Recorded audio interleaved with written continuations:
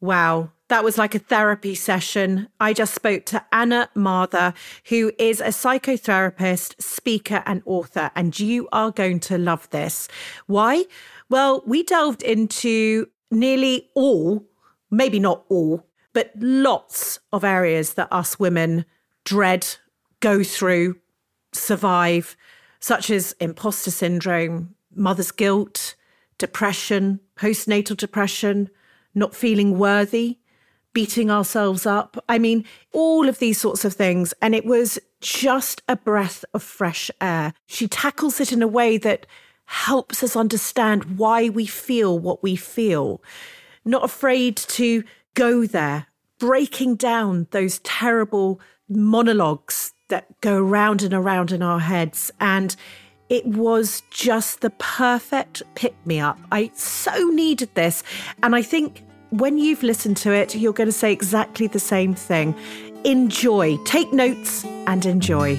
Bow your head and let your eyelids close on down. Where we're going, you won't need to bring your frown. I'm Holly Tucker, and welcome to Conversations of Inspiration. Back in 2006, I founded Not on the High Street from my kitchen table, and since then, I've gone on to launch Holly & Co. I'm the UK ambassador of creative small businesses, and I believe that having a business doing what you love is the key to a happy, fulfilled life. My dream is to help everybody start theirs. I'm here to offer advice, inspiration, wisdom, and encouragement. And in my view, the best way to do this is by sharing stories. So I've reached out to my favourite small businesses, entrepreneurs, and those who simply inspire me and asked them to share theirs. With thanks to Dell Technologies, who've helped bring this free podcast to life. Here are my conversations of inspiration. Hi, Anna. I know we've spoken quite a few times now, but we've actually never had a proper one-to-one, like our alone time. And I'm looking at your glorious face, and we're here sitting, having a good chin wag before we started, but it's just so lovely. I can't wait for this. Oh, Holly, thank you so much. I feel massively honoured to be in your presence, even if it's digital.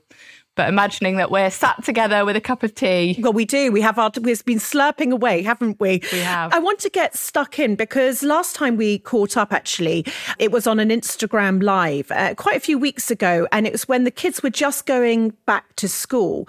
How is life now? Is it a bit more settled? Because we had this whole homeschooling thing. And actually, I love that you have a bit of an issue with that word. Yeah. So I realised quite early on that what I was trying to do was almost replicate school. Yeah, I was just struggling. It was like the bar was set really high. And I think I stood in the kitchen surrounded by all of these kind of tiny little plastic bears we'd been using for counting and a whiteboard I've got off Amazon. And I suddenly realised that, this isn't homeschooling. This is like emergency schooling. I don't have to be a teacher. I just have to tick the minimum boxes to get through it. And at that moment, it was like I gave myself permission not to do a job that I hadn't trained for. And I just lowered the bar to a place that was actually, it felt more doable, and my shoulders just kind of dropped in that moment. And I think, sometimes we just need to lower the bar for ourselves. And that was a bit of a turning point, yeah. You referred to it's like emergency schooling. Yeah, emergency schooling. Why didn't we call it that? I don't know. That is just this ridiculous notion, because actually homeschooling, people do homeschooling, right? They're really set up for it. That's what they wanted to do. Yeah. You're equipped, you're on that journey. To call it sort of that for the rest of us, it should have been called emergency schooling. And just by its name, we would have viewed it differently. Yeah. And I think also the acknowledgement, because most of the contact we've had with other people in the wider world has been through social media, where there's just a total mixture of experiences. And I think, I with my 3 kids and like a toddler that was just wrecking everything that we were doing and causing absolute chaos, it was really challenging. And I think I was looking at these images, and you never know what that behind the scenes looks like. And, I've got friends that have one child and aren't working kind of in a classical format. So they had less to juggle. So they had more time to kind of go out and do these lovely nature walks and like tick all of the boxes. And we were even given optional extra worksheets. And, I think it was like day 2 where I was like, I'm not even going to try and be the person that does that. We're just going to let that go. Yeah. And I think it's just giving yourself permission to be where you are. We all have different resources available to us. It's not an even playing field. No, it's not. I sent the teachers an email and I said, I can't upload stuff to Google Classroom because with 2 kids, it's taken me hours and I just cried about it. My toddler nearly fell off the chair because I wasn't watching her. Everybody has cried today. And I basically just sent them this email to say, this is the reality. We're going to do our best. And they both emailed back and said, that's all we're asking is just try, do what you can. And I think that honesty from my part got that response of, well, yeah, that's all we're hoping for. So it just affirmed that kind of lowering the bar a little bit. Yeah, I couldn't agree more. And I actually think that a lot of teachers did want that. But when you're communicating with a huge group of people, again, it was almost like one rule has to fit all. What an extraordinary time we've gone through. Now, you're a psychotherapist, you're an author, you're a speaker. But I think that the thing that defines you the most and what I absolutely adore about you is this unique ability that you have with your work to humanize our senses and our emotions. And it's what really draws me to you. And it's what I think draws everyone to you. You have this real beautiful openness about you. And you know that feeling you get when you probably, by the way, you're going to go, yes, Holly, that's the point. I trained in this. I'm like, when you sit with someone and they've got that mummy feel and you just basically start telling them all your secrets and you're like, I don't know why I'm doing this, but you'll be like, yes, that's because I'm very, very good at what I do, Holly. But you have a strong belief, don't you, in the power of vulnerability, of being raw. Do you know what the funny thing is that I've always been that person that people have opened up to. I've always been the one sitting with someone in the corner at a party whilst they tell me their life story, even before I did any training. I don't know if it's because of my own story of what I've been through in my life or that actually the fact that for me, a big coping mechanism to cope with what I've been through. So I've been through kind of loss and, the usual complicated, dysfunctional family things we all have in our closet. And I think one of my coping mechanisms for that was to be the listener to everyone else. Maybe if I can help everybody else, I feel better about the messy parts of myself. And it was almost like a coping mechanism that I was that person that was there for everyone else. I've had to do a lot of unpicking of that, of actually, I need to be honest with people too. I need to be opening up to people too, so that I'm not just the one that people come to. So yes, it's part of being a therapist, I guess. I have a lot of empathy and I can help people untangle things a little bit, but I've had to learn to be that person that talks about these things as well, because it's not actually my natural way. Yeah. So what people see and my openness and my vulnerability has very much been something I've had to learn to save my own mental health. But I've not always been this way. That's so interesting, isn't it? I feel very, very similar. You studied psychology initially at Loughborough Uni and then at Regent's College. And I know that before all of this, though, you tragically lost your sister to cancer when you were a child. And I think you were 10. Yeah. Well, I cannot imagine the trauma that your family and yourself must have gone through. And I think that's what you were just touching on, your own journey in life. This is so much to deal with, but especially as a 10-year-old. Do you think that that's what drew you to psychology? It was almost for me initially not a way of healing, but a way of escaping. So my way of dealing with grief was very much to push it down, to be the strong one. I didn't want to be upset in front of my family because I didn't want to make them feel sad. So I was always kind of a supporter and a comforter. And there was a lot of chaos in my family growing up in different ways. And then there was a loss of my sister. And I just always wanted to be very neat. I wanted to help others. I found it uncomfortable when I saw people around me sad. So I wanted to make them feel happy. So I would be the comforter. I would be the supporter in my family of even my parents. So I think kind of I grew up thinking that's my place, is that I can help other people stop being sad and I can help myself stop being sad by helping other people. So it was almost a coping mechanism. It was almost a protective way of avoiding my own grief. they often say when you become a therapist, you get the therapy you need. Right. And I think that was so true for me. I went in wanting to help people, and I actually ended up learning that we can't fix each other. You know, we can't stop each other feeling sad. Actually, the most healthy thing of all is often to support people in the sadness and to be there with their sadness. And I got this therapy because it was part of the training. And in that, I just had to start unpacking all of this stuff and started to realize that, you know, the real healing isn't in finding ways to hold yourself together. It's in finding ways to let go. And what do you mean by letting go? Just to feel the feelings. Right. To feel the sadness. Because the only way through grief is to grieve. The only way, you know, tears, crying is productive in itself because the release of hormones, it's actually really good for us to cry. And I think for so much of my life, so many of my years, it had all been about the best way to be is strong. The best way to be is tidy. I'm a perfectionist, and I think I applied that to my own emotional processes and my own way of being, and I wanted to be neat.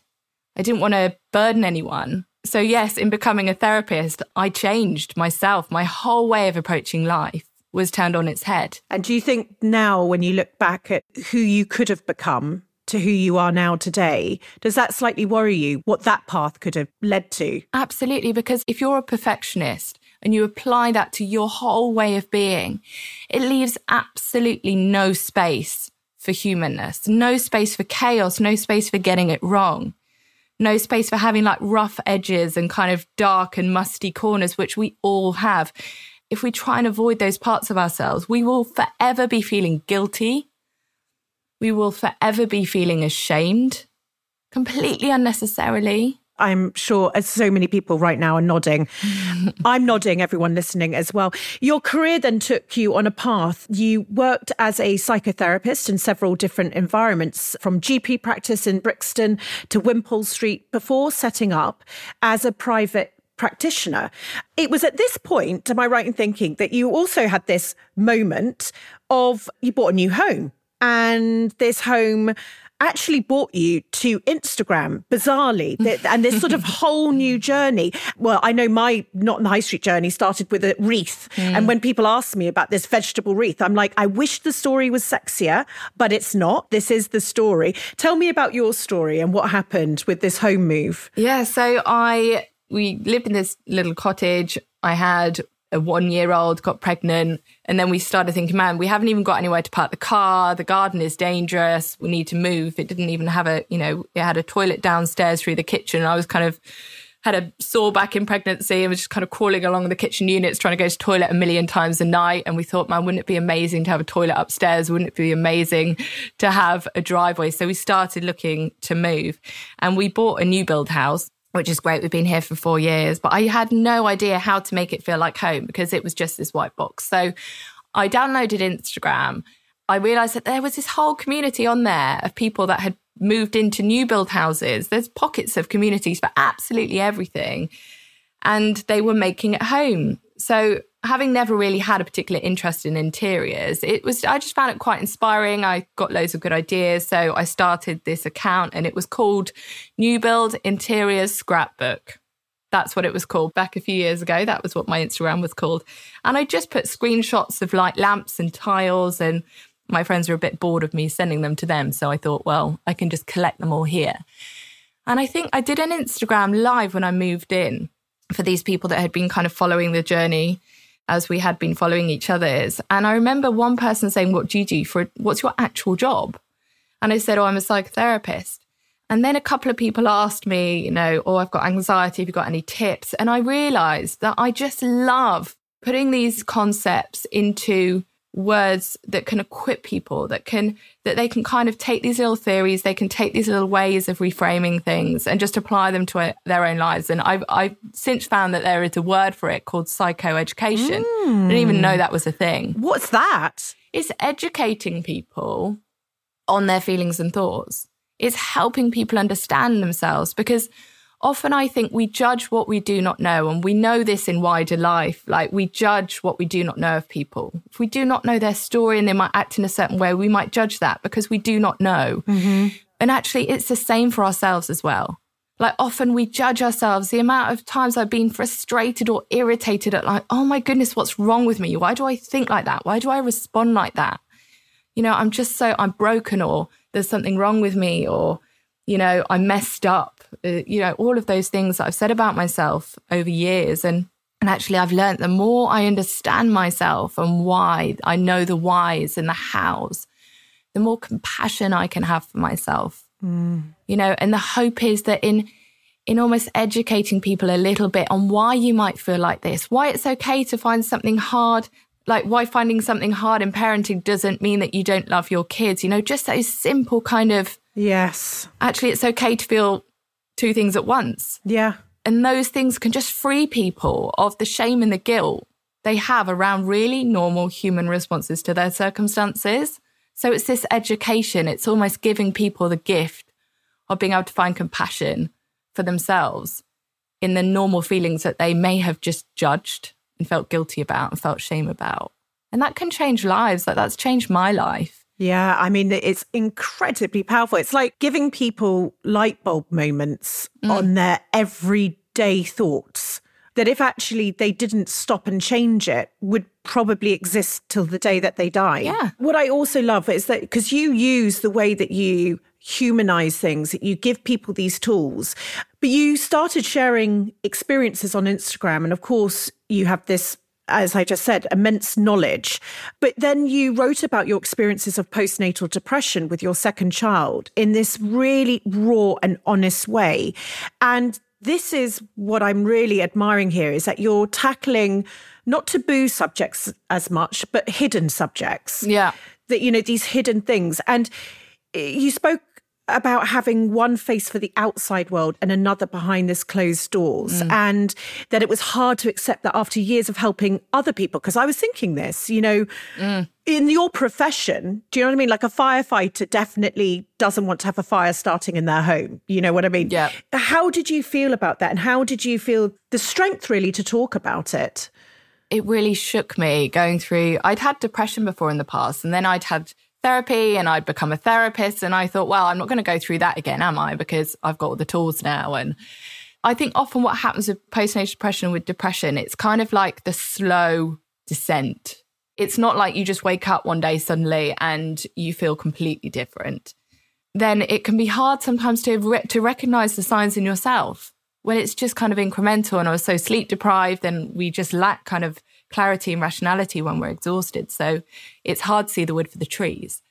But on realizing that I had postnatal depression, it really shook me, and it made me realize afresh how important these things are that I'd been learning and speaking with clients about, and I had been applying in my own life. But sometimes life just levels up.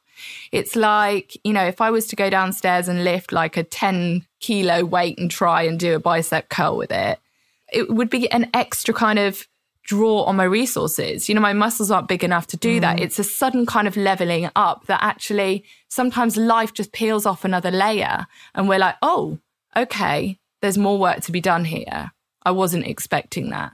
And it just kind of strips something else away. And I think, the postnatal depression, it was just the circumstances. My middle child had silent reflux, and I hadn't been through that before. It was just like a leveling up. It was just another kind of demand on my resources. It just peeled off another layer that made me realize again and afresh how utterly important vulnerability is, how utterly important honesty is, how I need people. And that's just a fact of humanity. That's not a failure on my part. Lots of people listening now might be going, right, so this can happen at any stage, depression, postnatal depression, all of it. And I think what you've just said there, again, just humanizes it. When you said you were slipping down that slope, what were those signs? Just exhaustion, not just physically, but mentally. Like the things that I'd enjoyed, the things that I'd laughed about, the friendships that I'd invested in, I just didn't have the motivation or the energy. Everything just felt grey and dark and hopeless. The sparkle had gone from my eyes, like the spring had gone from my step. And it wasn't just because I was tired. I had nothing to give. I just did the very basic things to get me through. Yet how I presented myself, you would never have known. Because one of my coping mechanisms is, and I often write about this, that sometimes, looking together is a defense against falling apart. Yes. And this is a big challenge in our culture, I think. You know, if I wear a full face of makeup and I dress nicely, you walk out the door and everyone assumes that you're fine because we equate how we look externally to how we are internally. And we know that for ourselves, that isn't true. And that's why we can feel so disconnected, because the world is approaching us in one way, yet we feel such a mess inside. And it's this disconnection between the outside and the inside. And actually, you know, what's tricky about that is that for many people like myself, looking together is a defense against falling apart. I didn't want people to worry about me because that was my childhood. That was my way of dealing with emotion was, I'm fine, please don't worry about me. I want to help you. And the only way that massive turning point for me, and it has always been the turning point in the kind of the low points in my life, is that I have to realize that needing people isn't failure. It's a prerequisite of being human. You know, we need each other. No matter what skills you have, a heart surgeon and all of his professional knowledge and his skill, he isn't immune from having a problem with his heart. He isn't immune from needing a heart surgeon. Yeah. Yeah. You know, and it's so beautiful. It's this kind of furious self-sufficiency that is kind of encouraged in our culture, that to be doing well and to be strong is to have it together and to not need anyone, where that's just absolutely toxic. It's killing people. Yeah. And we need to battle with this in ourselves. For me, it's something I'll always battle with. We're working with our partners at Dell Technologies to empower small businesses across the UK with the tools and knowledge they need to thrive. So every week we bring you the Small Business Pharmacy Live to help you navigate your business journey, covering a whole range of topics, including how to create a compelling brand story. Here I am talking to the wonderful Alex Monroe from Alex Monroe Jewellery, all about what brand means to him. Brand for me was always really simple. It's me. It's like who I am and what I do. It's interesting, isn't it? Because I think for me, it was something that I just left art school and I was doing what I was doing, and it was quite distinctive.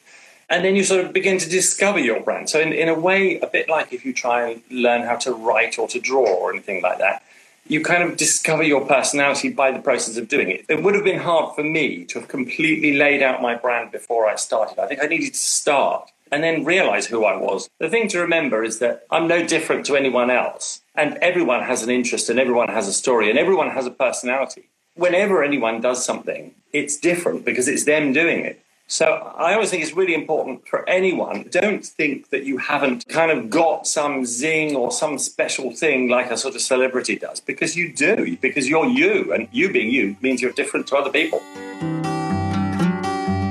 For the latest lessons, advice and insights, join me every Wednesday at midday live on my Instagram as we tackle a different area of business. With a continued commitment to empower you, Dell are giving away a tech in a box every week. For a chance to win a brand new XPS laptop and a whole host of other goodies, head to holly.co, where you'll also find loads of tangible advice on everything from marketing to brand and HR, all thanks to Dell. Now, let's get back to our conversation of inspiration. For years, decade at least, I non-stop was one person. The person who had it together, would solve any issue, look a certain way, behave a certain way, and never equated business with vulnerability. I mean, these two things do not go together. And I think that that's what the interesting journey that I'm on and taking is, how can those two things coexist, where being vulnerable, being human within business is not seen as a weakness, but is actually a new way of looking at it all. Yeah. The times that we just look at business and the huge corporates, that's what we think when we think business. That's what we've sort of been trained to think, or subconsciously. And you just wouldn't put emotions with business. And I hope we go on a journey where it is more open. Being down does not mean you're not a great business person. It just means you're human. But yes, but human hasn't been part of business for so long. No. And so it's quite an interesting thing. And then put the whipped cream on top of the cake. You're a woman. Yeah. You know, and then, so gosh, definitely you can't be an emotional woman, you know, and so many times in business I've heard the businesses you create are just so emotional, Holly. They're just so emotional. And that gets into your subconscious, right? You're like, yes, it is, but I'm not. That's just a bit of that going on. And we're still here today. Yeah. It's not like this is like we've just got the last bit to work on and then we've sorted it. Yeah. You know, we've got a long journey. Yeah. And this is why behind the scenes, and I can see this both in my workplace and on a cultural level, this is why there is constant burnout. It's because, you know, we wake up with different resources every single day. So depending on how we've slept, depending on what we've eaten the day before, depending on who we've spoken to, depending on how the kids were that morning, we all have different resources available all the time. Yet we're living and expecting ourselves to function at a high level constantly. It doesn't flex. No, between the output and what we've got to spend. So when we're spending more than we have available to us, maybe one day, maybe a couple of days a week, and we're ignoring kind of the edges of our own resources, we're going to burn out. We're going to burn out. And this happens behind the scenes, and people self-medicating with alcohol and other ways of just kind of shutting down this stress response in their body because they're like, no, I need to carry on functioning at this level. But the more we acknowledge our humanness, the less we're in denial of it, the less we'll burn out. Yeah. Because these burnouts are happening behind the scenes. There's always a cost. It might be a marriage. Yes. You know, that might be the cost. It might be relationships with the kids. It might be the fact that you've got nothing left of yourself. You can't laugh anymore because actually, believe it or not, it takes energy to laugh. It takes energy to enjoy life. It takes energy to rationalize anxious thoughts. Yeah. And when we're working to the edge of our resources the whole time, we deplete ourselves at the very essence often of what makes us us. It has a massive cost. And sometimes, as you said, it's invisible. I think of a marriage like a ice sculpture, you know, and I always say to Frank, you just got to be careful. Chip away.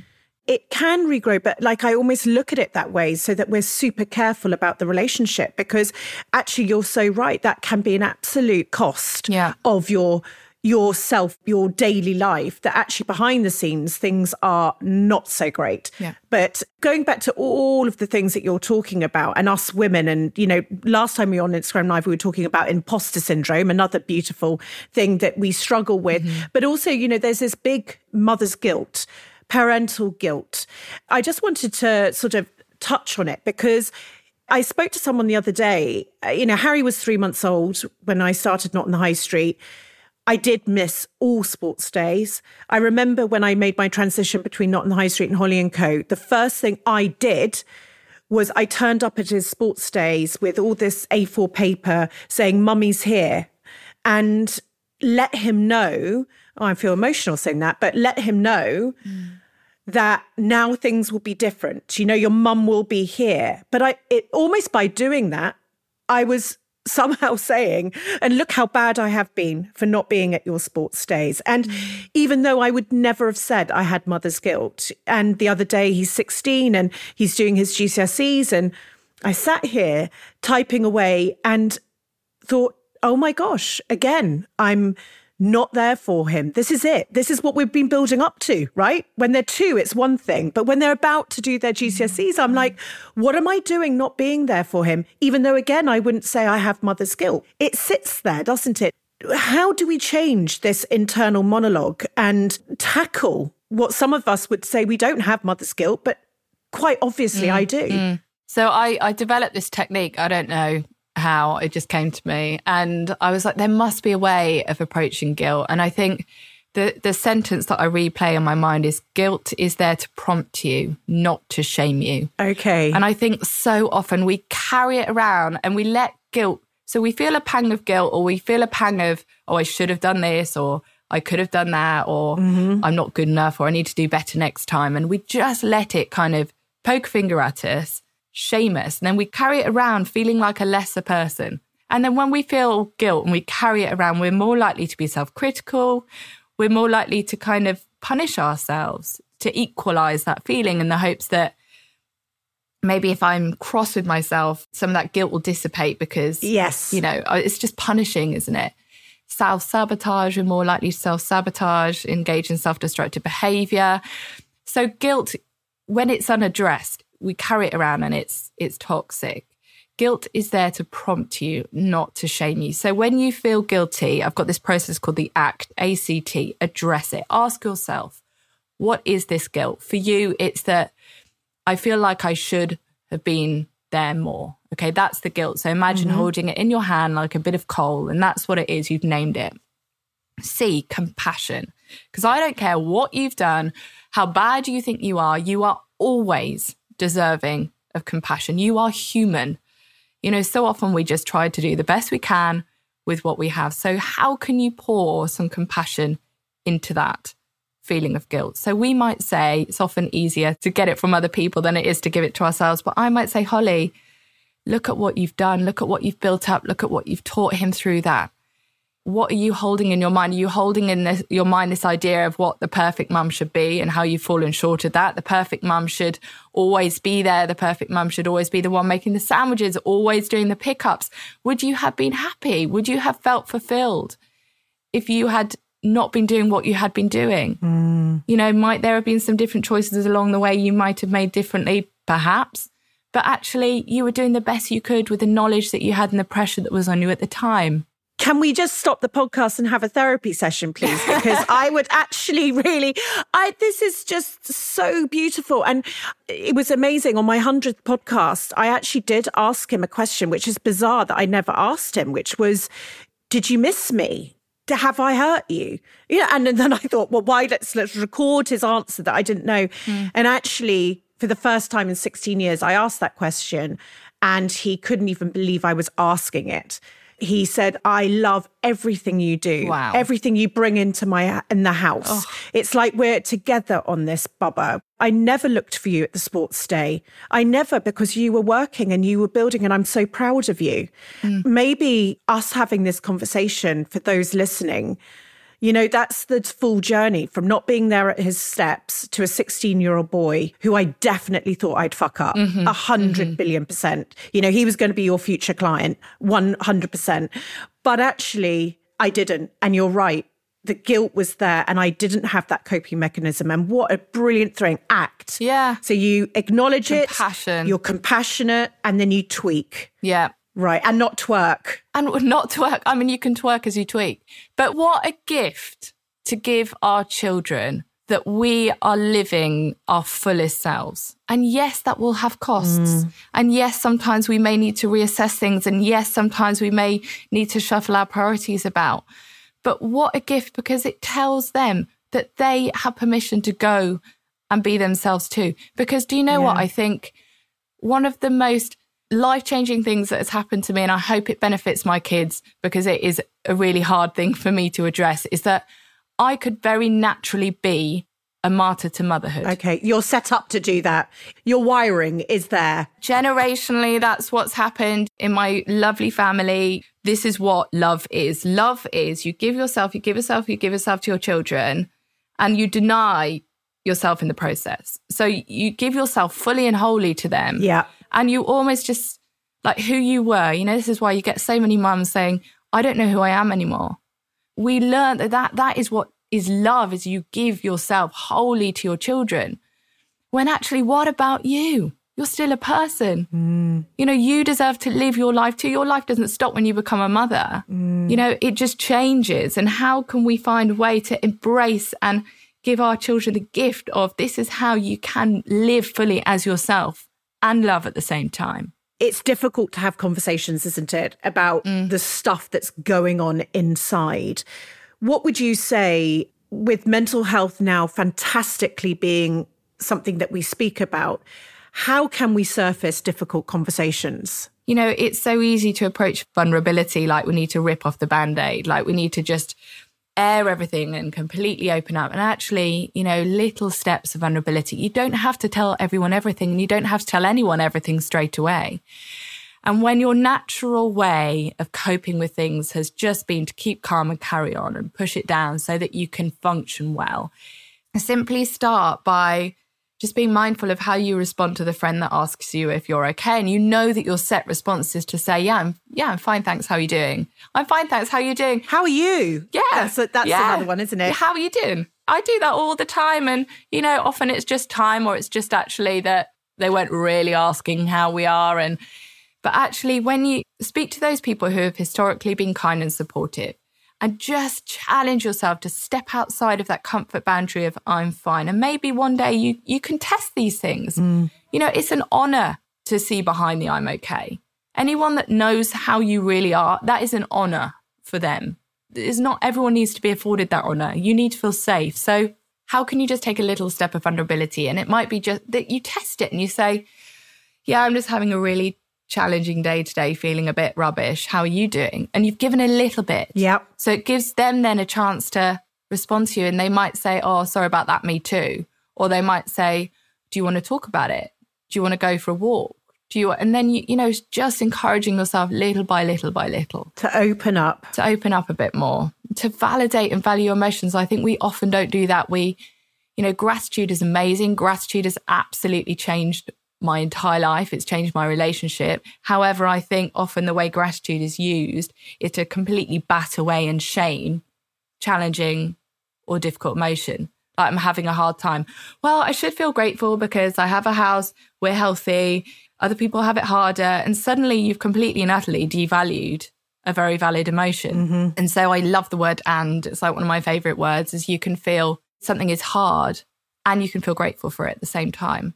Whereas I think so often we do this is hard, but I feel grateful. And then you said that actually what went before isn't really that important and the focus is on the gratitude and you can feel both. What a simple word. Yes, I love it. Thing. The simple things. And the way you're talking, no wonder you have such a phenomenal Instagram following. You've built your business, I suppose, like I have on Instagram. Was that a conscious decision or do you think it was a bit of a perfect storm? Because I know so many businesses now, this is what we do. This is how businesses start. But actually there's a bit of a, because of its, I think, growth, people think there's a bit of a mystery around it, a bit of a black art, that you're sort of somehow conjuring up followers and how does this happen? And we always talk about the sort of algorithms and all this sort of stuff. But was it a perfect storm? And do you have some sort of mystical potion that you pour on what you do? I think it was a perfect storm, but then I put my energy where things are going. So yeah, I think I was giving lots of advice, doing lots of Instagram lives. Like my following increased, and I thought, man, this is taking up hours. I got 1 day childcare that was costing me, it was outgoings. Yeah, I wasn't earning anything. Yeah. So I was kind of helping lots of people and I was spending money to allow me to do that. And I thought, man, I have to monetize this somehow just so that I'm breaking even. Yeah. What did I first do? I wrote a course called the Nice Girl course and it's about kind of people pleasing. And it's actually now called the People Pleasing course. So it's kind of, for all genders. I had men approach me saying, "You're going to write a nice man's course," and so I thought, I'm just gonna, de-girl this course. And I started offering coaching sessions, these kind of one-to-one telephone calls where I could just help people untangle things a little bit, and I charged for those. I just tend to in life put my energy into the doors that are opening. Do you know what I mean? Yes. Yeah. I've got a very creative brain. I wish it would stop sometimes. Yeah. Yeah. When it feels right, you're like, okay, well, let's keep going. I'm going to follow this. I'm going to follow the lead of the universe who's telling me that something's going on. But it's not easy. I think that certainly I empathize with what you're doing, actually building a business on Instagram, building content, your 60-second sessions, fantastic. But this is the reality is it's your job. Yes. You need to make an income from it. And actually, that's always quite a difficult thing to do. It's fine having products, maybe selling something. But if you're not selling anything, really, except yourself, it's actually quite a difficult thing to master, isn't it? Yeah, I think especially in the therapy world where it is seen as a very altruistic profession. Yes. You train as a therapist because you want to help people. So then, this brings up questions around money or why do you want to charge? If you want to help me, why do you want to charge? And actually, I thought about this the other day and it blew my mind. I think I employ 7 people. Wow. I have 7 people that I pay and a few of those are monthly outgoings. I'm paying people's wages. Yeah. And I never, ever, ever imagined that it would turn into this along the way. It's not been an accident, but it's also not, it wasn't that 4 years ago I sat there and thought this is what I want to do. But yes, it's really important to value what I do. And, you know, I charge for my courses and they're between 25 and 50 pounds. And sometimes I get people say, well, do you offer it for free? And I have done before, but when I've put discount codes on things, people just use them regardless. So I've ensured that I've got things available at all price points or no price points. So there are podcasts. Mm-hmm. I did my own, the first series I paid, I think it was £2,500 to do it because I didn't have a sponsor. So I wanted to put that out for people. So that was like a gift, you know, that's free. And there's loads of stuff I've written out there. There's loads of, you know, IGTVs that I've done to help people. So there are free things. Yes. All my words are free. And I spend hours doing that and hours, you know, kind of replying to comments and things. And it's not like I'm not doing things for free, but at some point it's a business. I need to earn money and I want to earn money because there is value in what I do. And also I pay people as well. So it made me take it a bit more seriously and take what I do a bit more seriously. On my 40th birthday, I worked out that on average you have 29,000 days on this planet. This knowledge has since filled me with a focus and desire to not only make each day count, but to strive to be deeply happy and fulfilled. So I decided to put pen to paper and wrote Do What You Love, Love What You Do to help follow your passion and build your happiest life. From money fears to sharing all my biggest mistakes so you don't have to, Do What You Love, Love What You Do is packed full of tangible advice alongside colour and creativity. And in a world first, its very own product collection. Do What You Love, Love What You Do is out now. Head to holly.co/book to buy your copy today.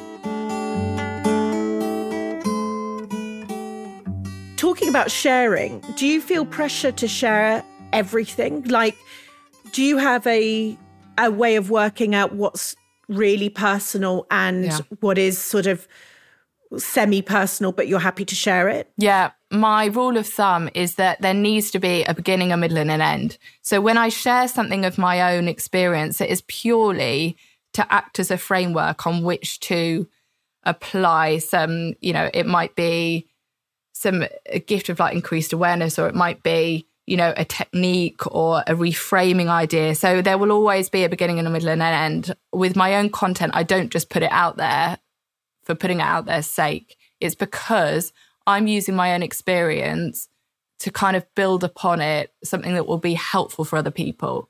People think I share a lot, but actually there's so much I don't. Yeah. And I remember having a conversation with a friend a few years ago and I was like, you don't reply to my messages.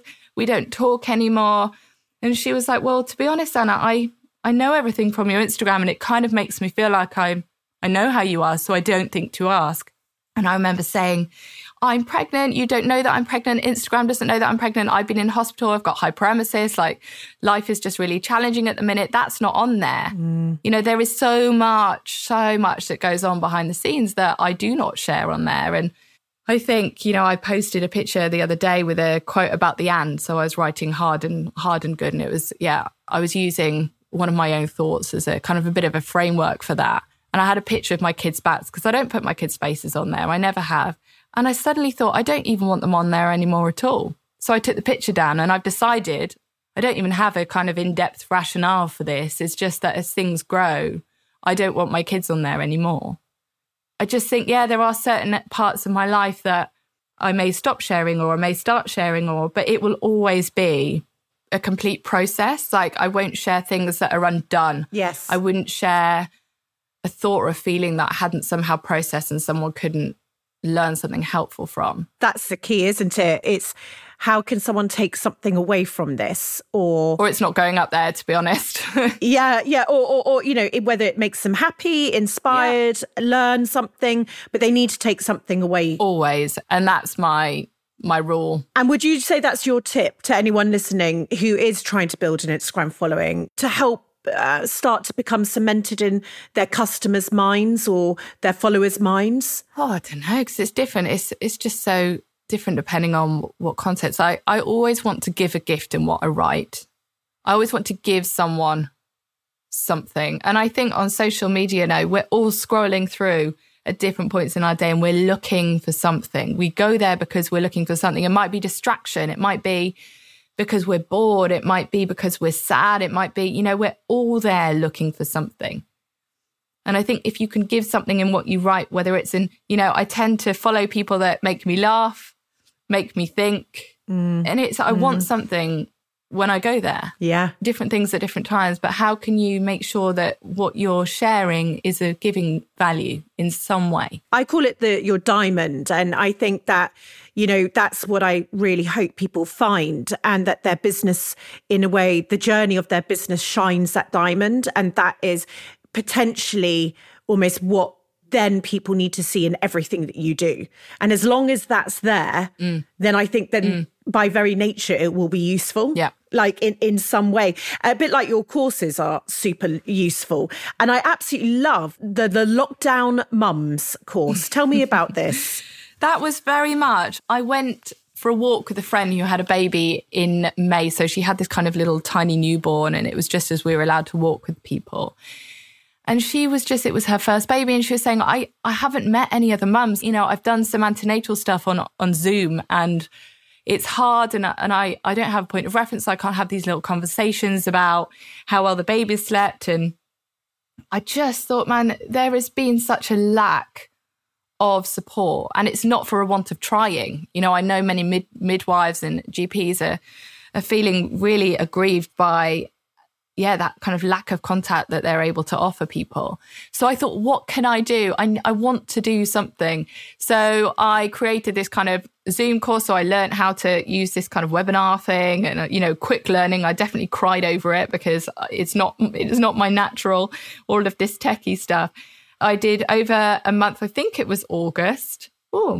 I did 4 sessions, an hour long, and they were on everything from like guilt and, these kind of postnatal emotions and the impact on relationships. And I think over that month, I had around 10,000 mums. Most of those people joined for free. So I just wanted to put it out there. So it was free, or you could contribute a bit if you wanted to. But I think the maximum was like £15. But I think about 70% of people chose the free option.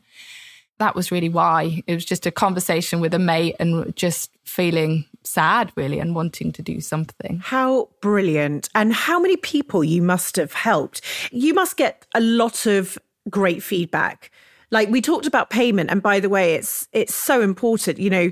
If people like what you do, they need to pay you because actually that's your day job. Unless you can pay your bills, you can't do this. This is the other thing. It's, people don't realize that I actually have to earn money and have a living. I had a sit down with a business coach, and he went through my finances with me, and he showed me the amount of discount I'd given in the last year.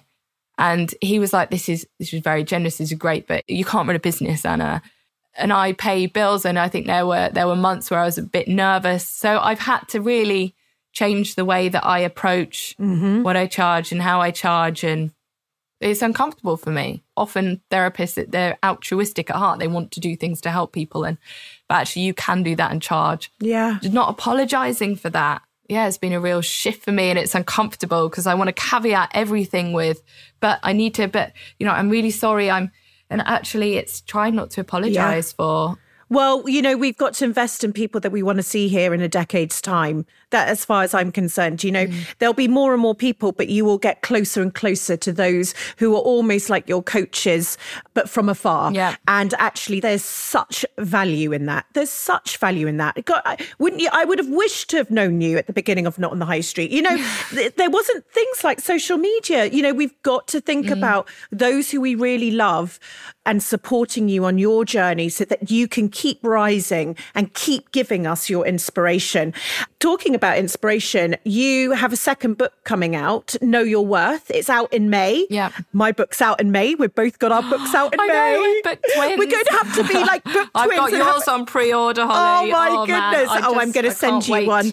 Well, bless you. Tell me, what can we expect from your book? It took me a long time of working with clients to realise that actually you can equip people, you can give them tools, you can give them insights, but unless they realise that they are worthy of good things, of good relationships, that's always going to be the barrier of actually putting these things into practice. You know, I was working with clients that were saying, I know the things, I've had the therapy, but I cannot for the life of me consistently put it into practice in my life. And often the reason when we get down to it is, do you actually believe that you are worthy of having freedom from that, or investing in that relationship, or not sabotaging that relationship, or of the love of your children? And that's the dedication in the book, is that I will always be working on my worth so that I can continue to dare to believe that I'm worthy of the love of my children.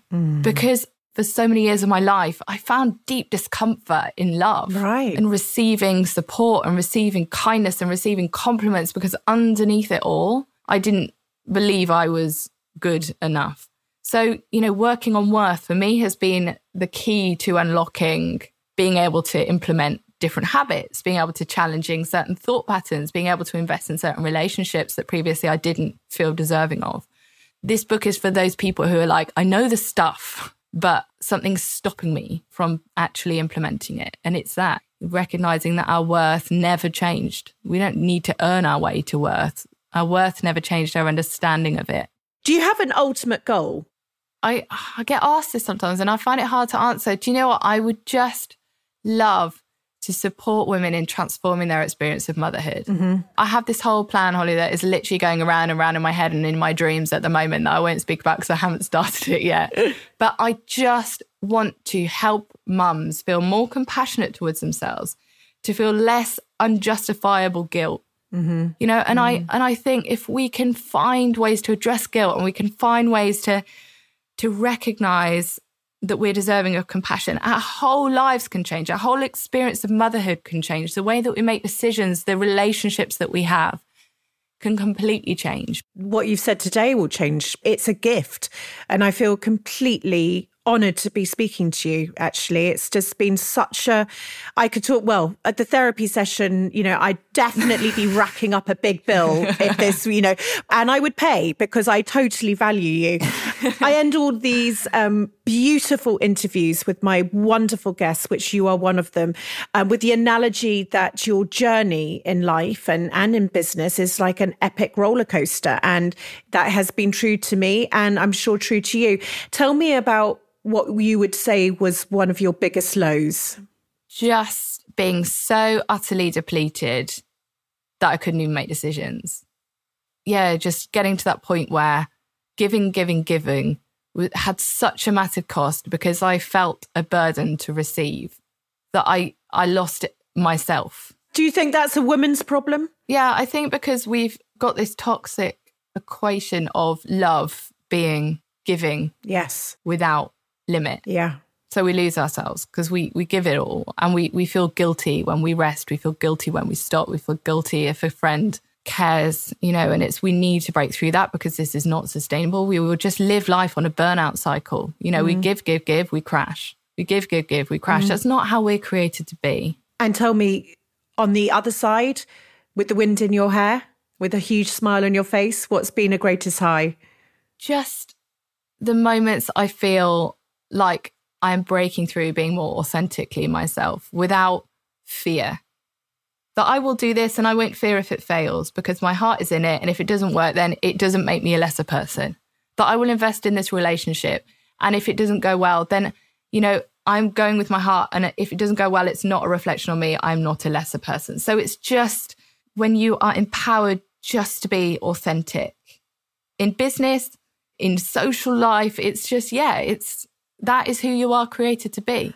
Oh, you set me up today. You really, really have. Good. You know what? This has just been glorious. And, you know, your wisdom and warmth is what's so refreshing. And so many people I know have told you that, firstly, but also just it is something that's so different. And I just cannot wait to see where you go. Oh, thank you. You're going to be someone I'm going to watch and cheerlead from the sidelines. And if there's anything I can ever do, I just really do believe in what you are doing. And you're such the woman for the job. But for now, you have prepared a letter to your younger self. And I'm so looking forward to this.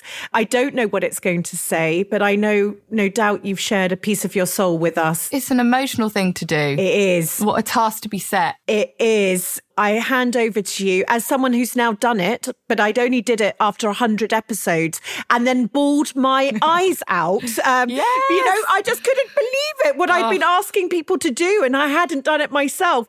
So now knowing what it's like, I am going to hand over to you, and thank you again for so much love that you shared with us today. Oh, well, thank you for having me. Right, okay. A letter to my younger self. Oh, Anna. You are 15. I'm speaking to you as your 35-year-old self, 20 years and 3 kids ahead, worlds away in many ways. You would not believe the things I could tell you about computers that fit in the palm of your hands and global pandemics. I'll leave you to discover those things yourself. You'll be just fine. But the thing I do want to tell you is something I fear you won't believe. But I'll tell you anyway, in the hopes that my words will stay with you somehow. In the hopes that they'll play like an echo in the back of your mind, subliminally shifting how you see yourself, and perhaps one day you'll listen. I know that one day you will embody the truth I'm about to tell you, but you will be saved from heartache, loneliness, and exhaustion if you believe them a little earlier on. Coming to terms with this truth will change your life. You are valuable. Not just because you're nice, not just because you like to help people who are sad, not just because you work hard at everything you do, but simply because you are. You will spend many years trying to work your way to a feeling of worth and value. But listen to my words. You had it all along. Be gentle on yourself physically and mentally. I know your mind can be a cruel place. Try to speak to yourself in the way that you would speak to someone you care about. You deserve those kind words too. The critical mean girl in your mind will only take you further from the truth, this one truth, the one fact I want you to hear. You are valuable. You're a mere 5 years after losing your sister to cancer. Your sadness is valid. I want you to listen to me. It's okay to be sad. You don't need to hold it together to make everyone else comfortable. You don't want to tuck away those tears and carry them around for years. It's best to let them go. I'm telling you because I know how heavy those unshed tears can become. Sure, you may feel like a mess, but that doesn't make you less valuable. You've already been through quite a lot of messy things in your mere 15 years. I know you feel like you're grown up, but still. But with an extra 20 years on you, let me tell you one cold, hard truth. Everyone is messy. We all just have different ways of dealing with it and covering it up. Everyone has their dark corners and rough edges. You are certainly not alone. Feeling messy and broken doesn't make you unlovable. It makes you human. Sharing the burden will not turn you into one. Believe it or not, the things you will go through that you will most fear will push others away will one day be the things that bring you to others. Weather the storms ahead and know that the most challenging of times you will weave into a tapestry of words that will help others find hope in theirs. Your worth is something you can only know. You cannot grow it. As you come to terms with this truth, you will flourish. So the sooner the better, my sweet girl, Anna. Oh, gosh. Oh, it's so emotional, isn't it? Oh, my goodness me. That is so beautiful. That you are valuable. You are. Absolutely. Everything. It's like you were born to do this. It's a shame because we live a half life if we go to our grave not knowing how deserving we are of good things. I really hope people listen to that. You've shared so much, and I'm so sorry for the loss of your sister, and I'm so sorry that you went through that. But I'm so happy that you've used your beautiful tools of you to help everybody else. And we're all the better off for having you in our lives. So thank you. Thank you for that most beautiful letter. Thank you. Thank you.